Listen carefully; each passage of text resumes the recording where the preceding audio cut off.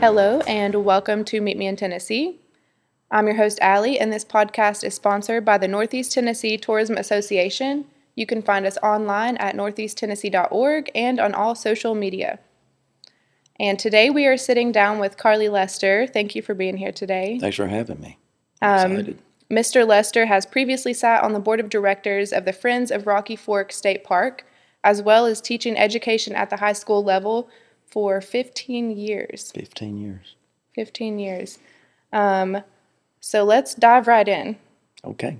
Teaching high school for 15 years. What kind of subjects would you teach? Well, I was an agriculture teacher, so primarily I taught horticulture, which is where I met you, and environment and natural resources.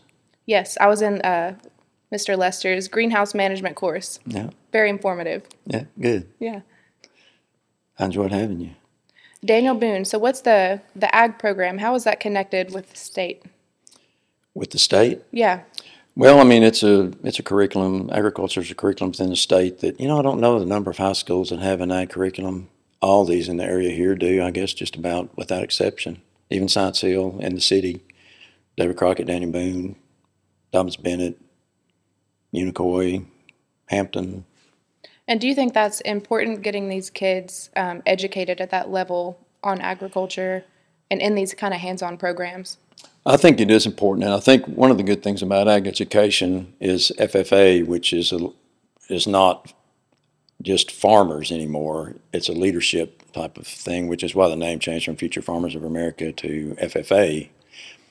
And so it's a leadership skills, and I think we teach people to be better people and to be leaders, to be able to speak in front of groups of people. And I mean, there's all kinds of opportunities for instance, the forestry contest is this Friday, actually. I'm going to go help Daniel Boone tomorrow afternoon with some tree measurements and stuff. So awesome. I still volunteer there a little bit. Well, it's hard to get away from it when you do it for 15 years. Absolutely.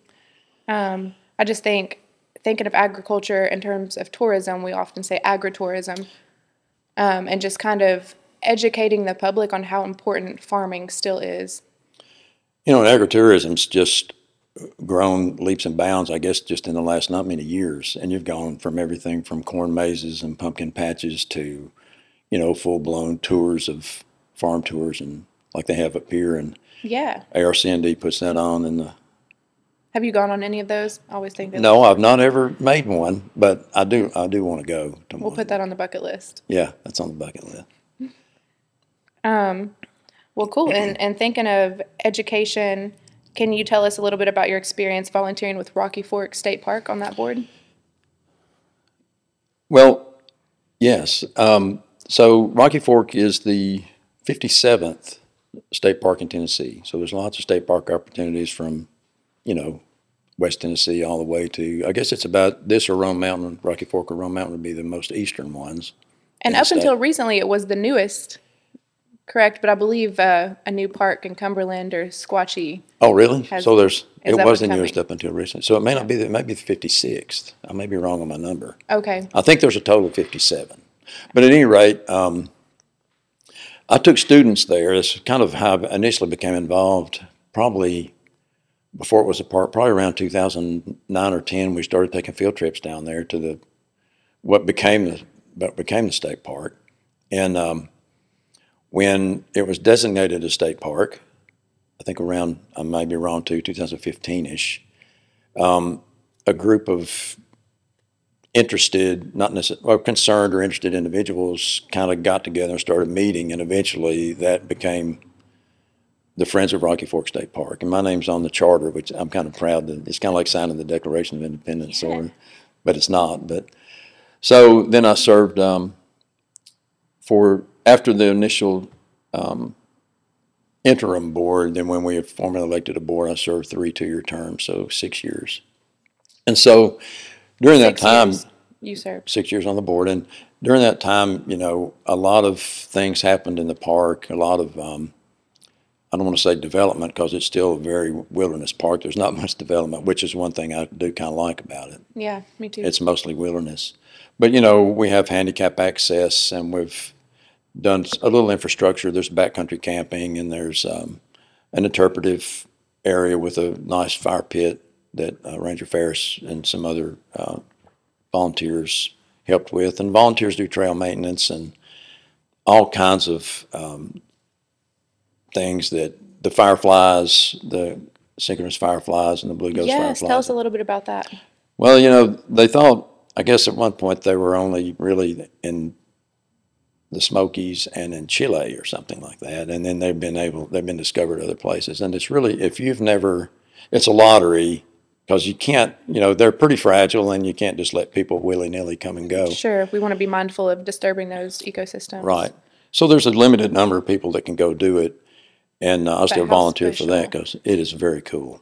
And if any of your listeners or watchers ever get an opportunity to enter the lottery and to try to go see it, it's local and it's really incredible. And that's something they could just do right through the state park website. Yes, state park website. And there's so many, I don't want to jump the gun, there's so many opportunities on state park websites too that I'm sure. for educational opportunities, and you can just go to state parks, TennesseeStateParks.com, I think, and go. There's actually a thing you can find a park. You can click on like an A to Z map, and all the parks in the state come up on a map, and you click on one, and if you go over, it's down on the left margin that says upcoming events, and then there's a whole calendar of some educational opportunities, some just fun opportunities. Awesome. And you said that was TN State Parks? TNStateParks.com. Okay, you heard that out there. If you're interested to go explore that further for educational opportunities, events, and I'm assuming maybe volunteer opportunities? Volunteer opportunities are more posted on, I think, more with friends because that's kind of that leg of state parks. Kind of runs through friends groups like Friends of Rocky Fork State Park. There's not all, but a lot of state parks have friends organizations. I'm sure we'll circle back on that toward the end of the episode for how folks can get involved. So thinking about the state park over the 6-year period, how did you witness the visitor impact from the opening of the park? If you build it, they will come, from a movie.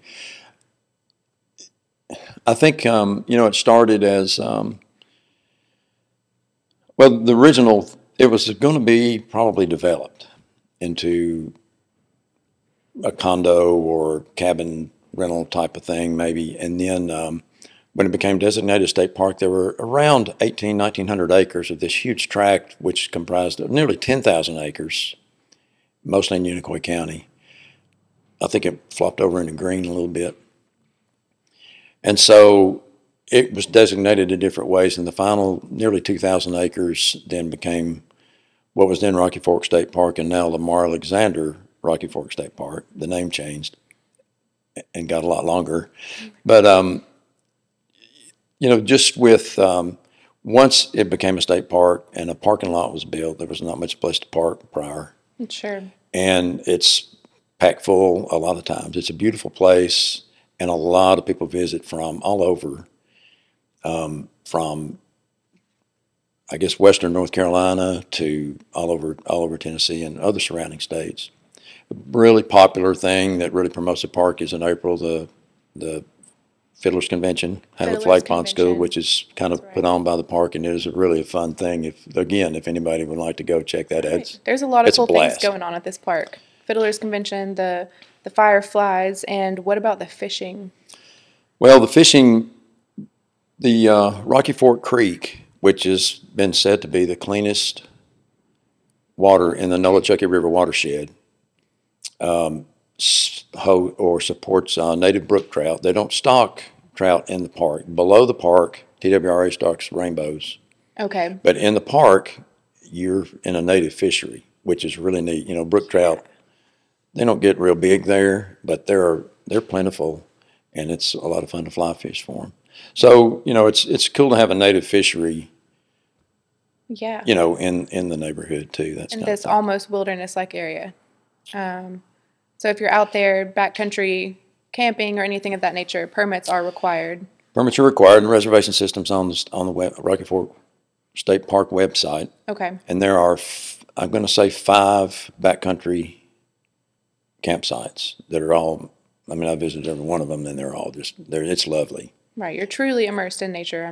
You can't hear traffic or anything. No. City bustle.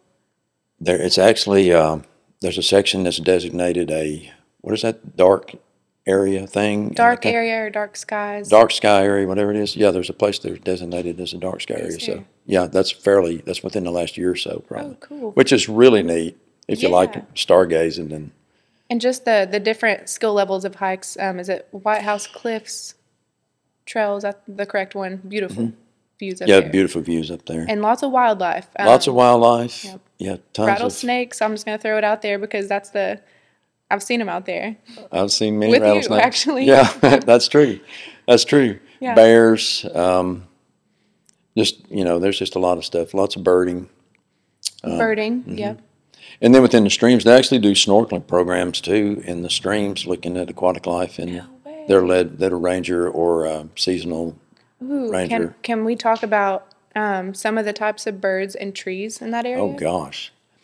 I Well, know you're kind of a tree wizard. it was. I don't know about that. It was logged many years ago, and so everything there's regrowth. Of course, there's heavy population of hemlocks, which are in trouble. Okay, are they invasive? From the hemlock woolly adelgid, yes, from an invasive species. And Okay. they've done some efforts to control those through, there's an insecticide injection, and there's also a beneficial insect that feeds on woolly adelgid. So they've made some attempts to put those in, which has helped, I think, some. And then the usual oaks, poplars, locusts. I don't know, there's just a variety of trees. There's a lot of native wildflowers, and I couldn't even begin to name all those. I'm no expert on that either, but Lots of mushrooms. Last time Lots we of went mushrooms. up there, just all kinds of different mushrooms popping Yeah. up. and they do fall and spring, both wildflower hikes too, when those start popping in the spring, and then there's another set in the fall. So What about birds? What are some birds you've seen up that way? Any stand out? pileated woodpeckers, lots of woodpeckers and juncos and small birds, big birds, goldfinches, all kind of finches, and It's like there's a a lot Dr. of Seuss book. Small birds, big birds. big birds. Yeah, Twirly birds.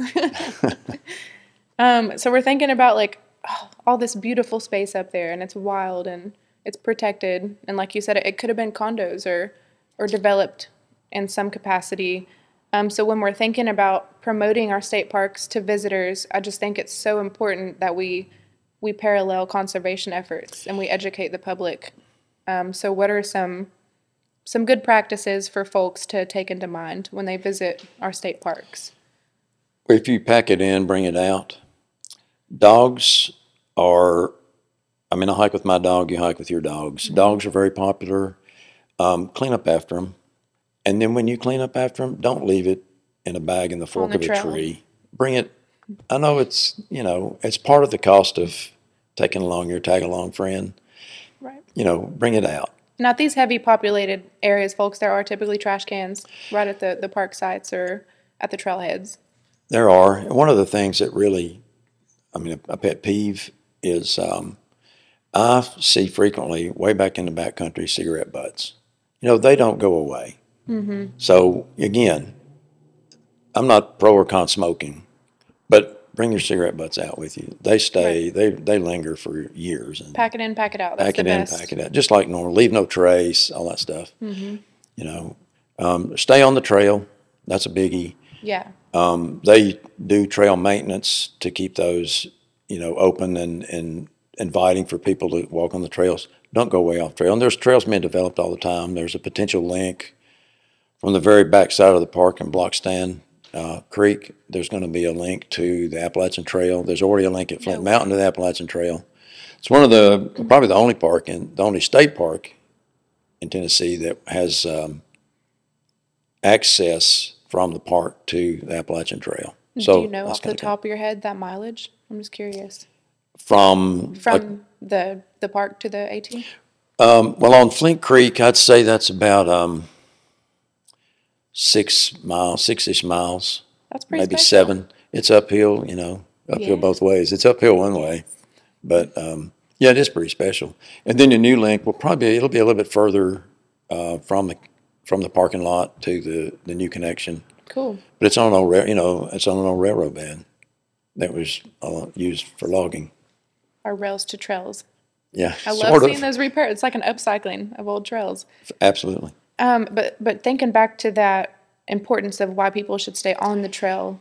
Why is that? Well, disturbing ecosystems and sure, habitats. disturbing ecosystems, trampling on lots of neat native plants, and just generally, people swing from tree limbs and break them, and that sets up an opportunity for disease in trees and all kinds of things like that. So it's just, there's lots of beauty on the trail, and even just going, if you just want to go for a Sunday walk at Rocky Fork, I know we're talking a lot about Rocky Fork. I hope that the other parks don't get mad. But I mean, just going for a Sunday walk, you can walk up Rocky Fork Creek for 100 yards or a few miles and just enjoy the beauty of the creek with kids or whatever, and not really go into the back country. Well, I think And you probably won't see any rattlesnakes or bears down there either, probably not. if you're a snakeophobe or something. So I think it's good to use Rocky Fork as an example because it is a newer state park. You have experience there, and it's a highly visited park. So thinking of conservation and parking, what are some tips you could offer for folks who get to the park and they can't find parking? Well, there is an expansion. And this is something we deal with at several state parks. Sure, it is. So if the parking lot's full, there are designated spots, and they've even put those like bumper parking lot yellow stoppers along the road. There are probably a dozen or more additional parking spaces as you come up Rocky Fork Road. Sure. And the parking lot holds a great number of cars. I Sometimes for events, we run shuttles. The ranger station is not in the park. It's right up on Jenny Moore Road, I guess it'd be just south of the park off the old Asheville Highway, and the old rock house that's on the corner right there where you turn off to go to Devil's Fork Gap. And so sometimes we run shuttles from there, and there's sometimes programs up there too at the ranger station, and T-shirts and you get your souvenirs. Got to throw that in. But I just think it's such an important conversation that needs to keep recurring as like places like Roan Mountain. We see a lot of traffic up there and people parking down the road like they're at Yellowstone. Roan Mountain is, as sometimes you can't even, I mean, I've gone up there and had to turn around and leave because there just wasn't any place to park without really getting off the road and parking in the wrong place. And we think of back in the high school day, you remember the hiking club? That was a very brief moment. I remember going up there with groups of friends and there wasn't a soul on the mountain. Yeah, I remember that too, even. And I'm not a native of here, but yeah. So now sharing it, which we're so excited to share our beautiful public lands with folks, but then also, again, just preaching almost conservation and good practice on the trail. Well, I mean, that's really a two-edged sword because when I love the parks. I love Rocky Fork State Park, obviously. But I also know when more people come, the potential for more, ecosystem damages and trampling and trash and it is just a name two-edged it. Sword. Absolutely. So, while it's nice to share them, if people would just be, conservation-minded about, just thinking about the resource and thinking about what people can do to just protect or to take care of it, when you're there. Think about the next people that will come. Absolutely. And I just I applaud you for teaching students that at a fundamental level, because I think that's really where it starts. And for those who got out of school without learning about conservation, I don't know what that looks like, if it looks like more signage or just amplified access on the web. But I think it starts with the conversation and just continuing those conversations. It does. I remember a project I did in environmental science was we mapped a watershed, and I used Long Branch in Rocky Fork State Park. It really begins in Rocky Fork State Park and empties into Rocky Fork Creek. And so we take a topographic map and we kind of look at the high points around. I'm talking with my hands. Just to locate the high points around the ridges where the water drains into Long Branch. And then we do a calculation to figure out how many acres are in that. And it's a little stream that you can step across. And there's around 400 or more acres just in that watershed. And so everything that happens, if you amplify that to the Danny Boone High School parking lot, that water all has to go somewhere. So every drop of oil, every bit of trash that you throw out, every cigarette butt, potentially can enter plastic, whatever, can enter those waterways. And just that little stream there's a 400 acre area that impacts that stream. And so you can blow that up into, you know, the millions of acres in the Mississippi River watershed.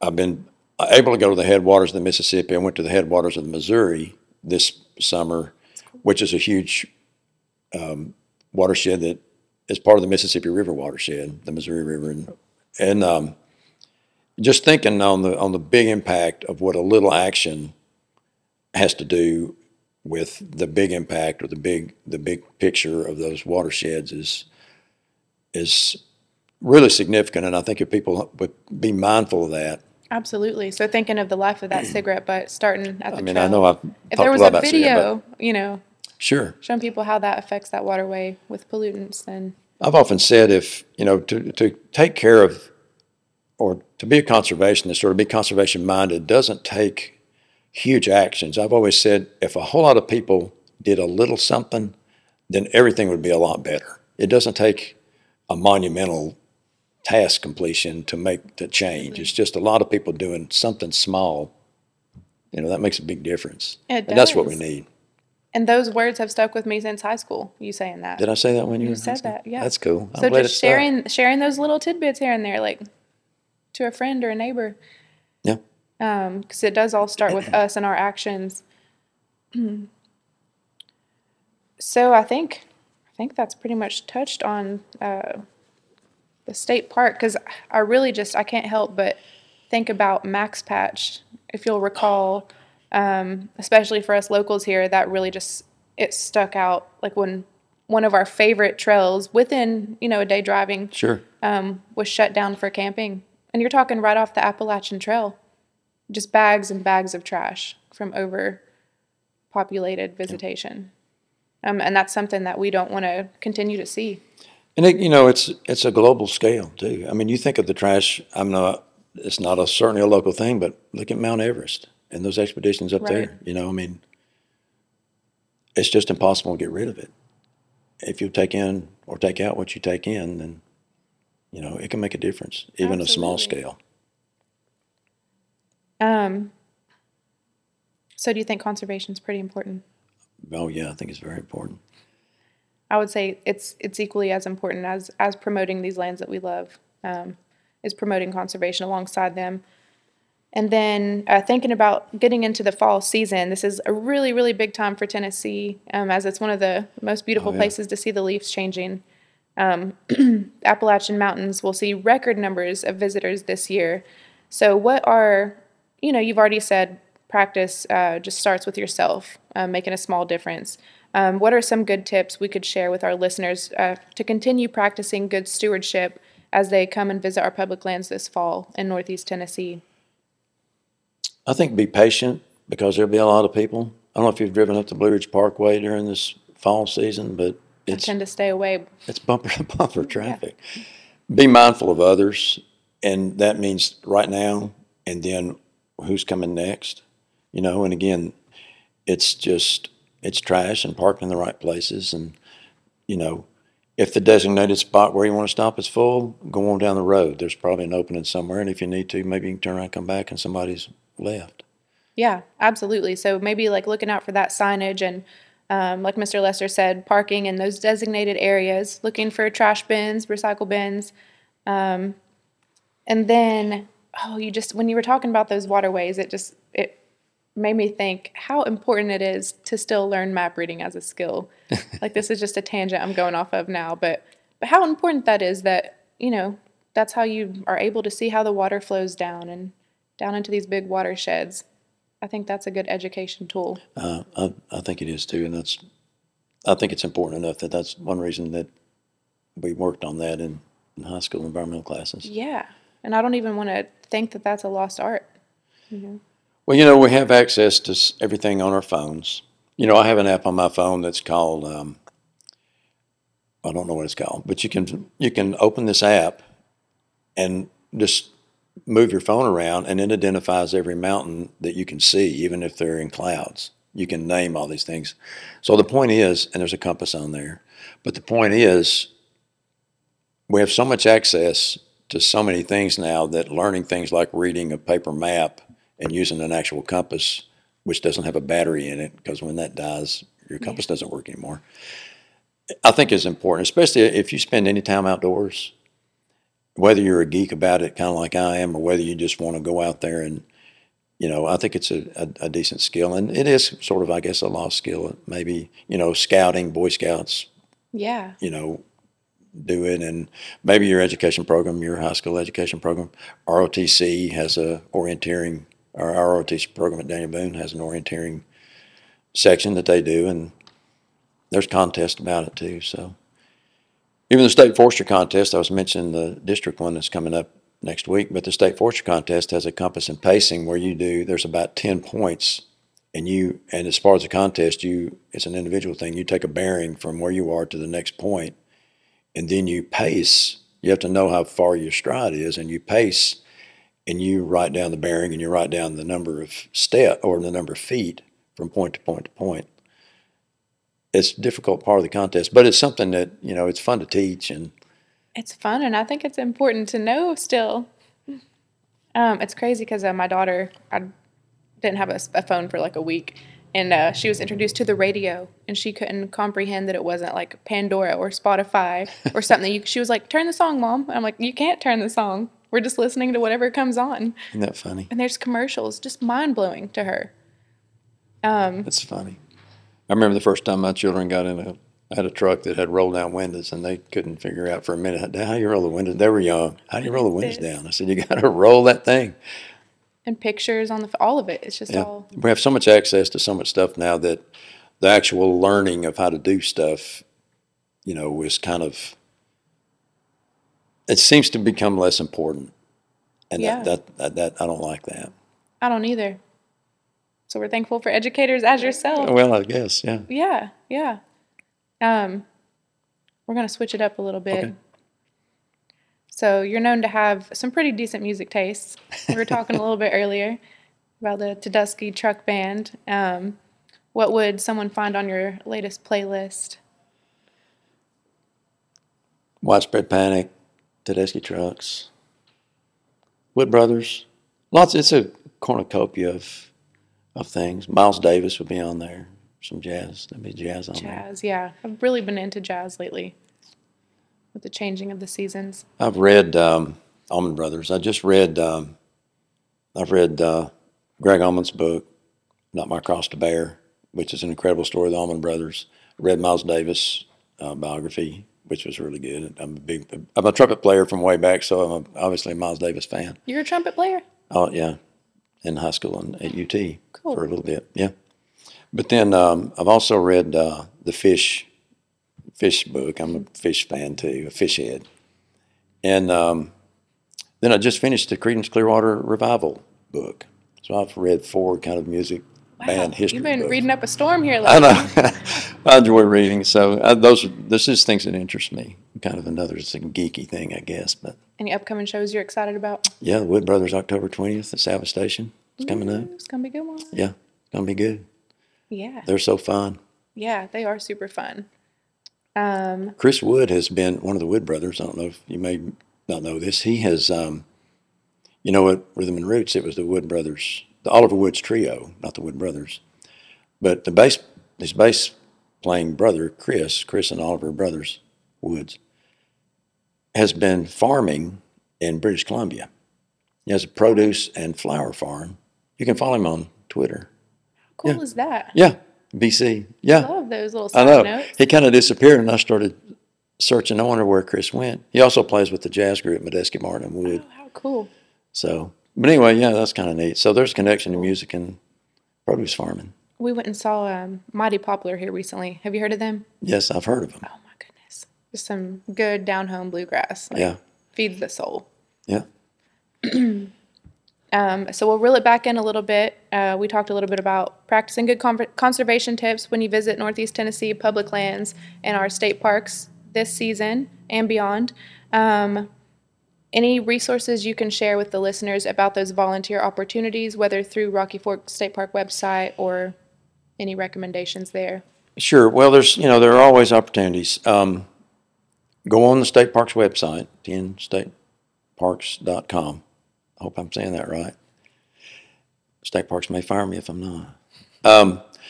And then if you'll search Friends friends groups of state parks. Like I say, they don't all have them, but a lot do, and get involved with one of those. Okay. You know, again, going back to Rocky Fork, we were actually able to we raised enough funds to assist with the purchase of a little additional land that was added to Rocky Fork State Park. So there's opportunities for just donations or to go out there and weed eat, cut down trees or whatever. Not cut down trees, but cut down small trees. Mm-hmm. You have to be a sawyer to cut down big trees. But there are tons of opportunities. So go to the State Parks website. You can research friends groups. Appalachian Highlands Conservancy has volunteer opportunities. They take care of the balls, I think, at Rome Mountain. Awesome. And they have,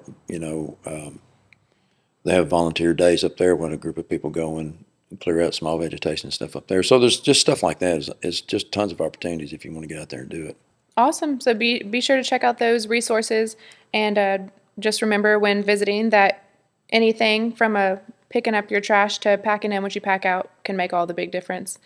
Mr. Lester, I appreciate all you do for the community and for educating our youth on good conservation practices and volunteerism. Well, thank you. And beyond. I think it's important. Absolutely. So. And to our listeners, you can check out more about Mr. Lester and other leaders for A Litter-Free Tennessee on northeasttennessee.org. And for upcoming events and happenings in Northeast Tennessee, be sure to follow us on all the socials and check out that website again at northeasttennessee.org, where there is more up here to do, see, and be when you meet me in Tennessee. Thanks for tuning in.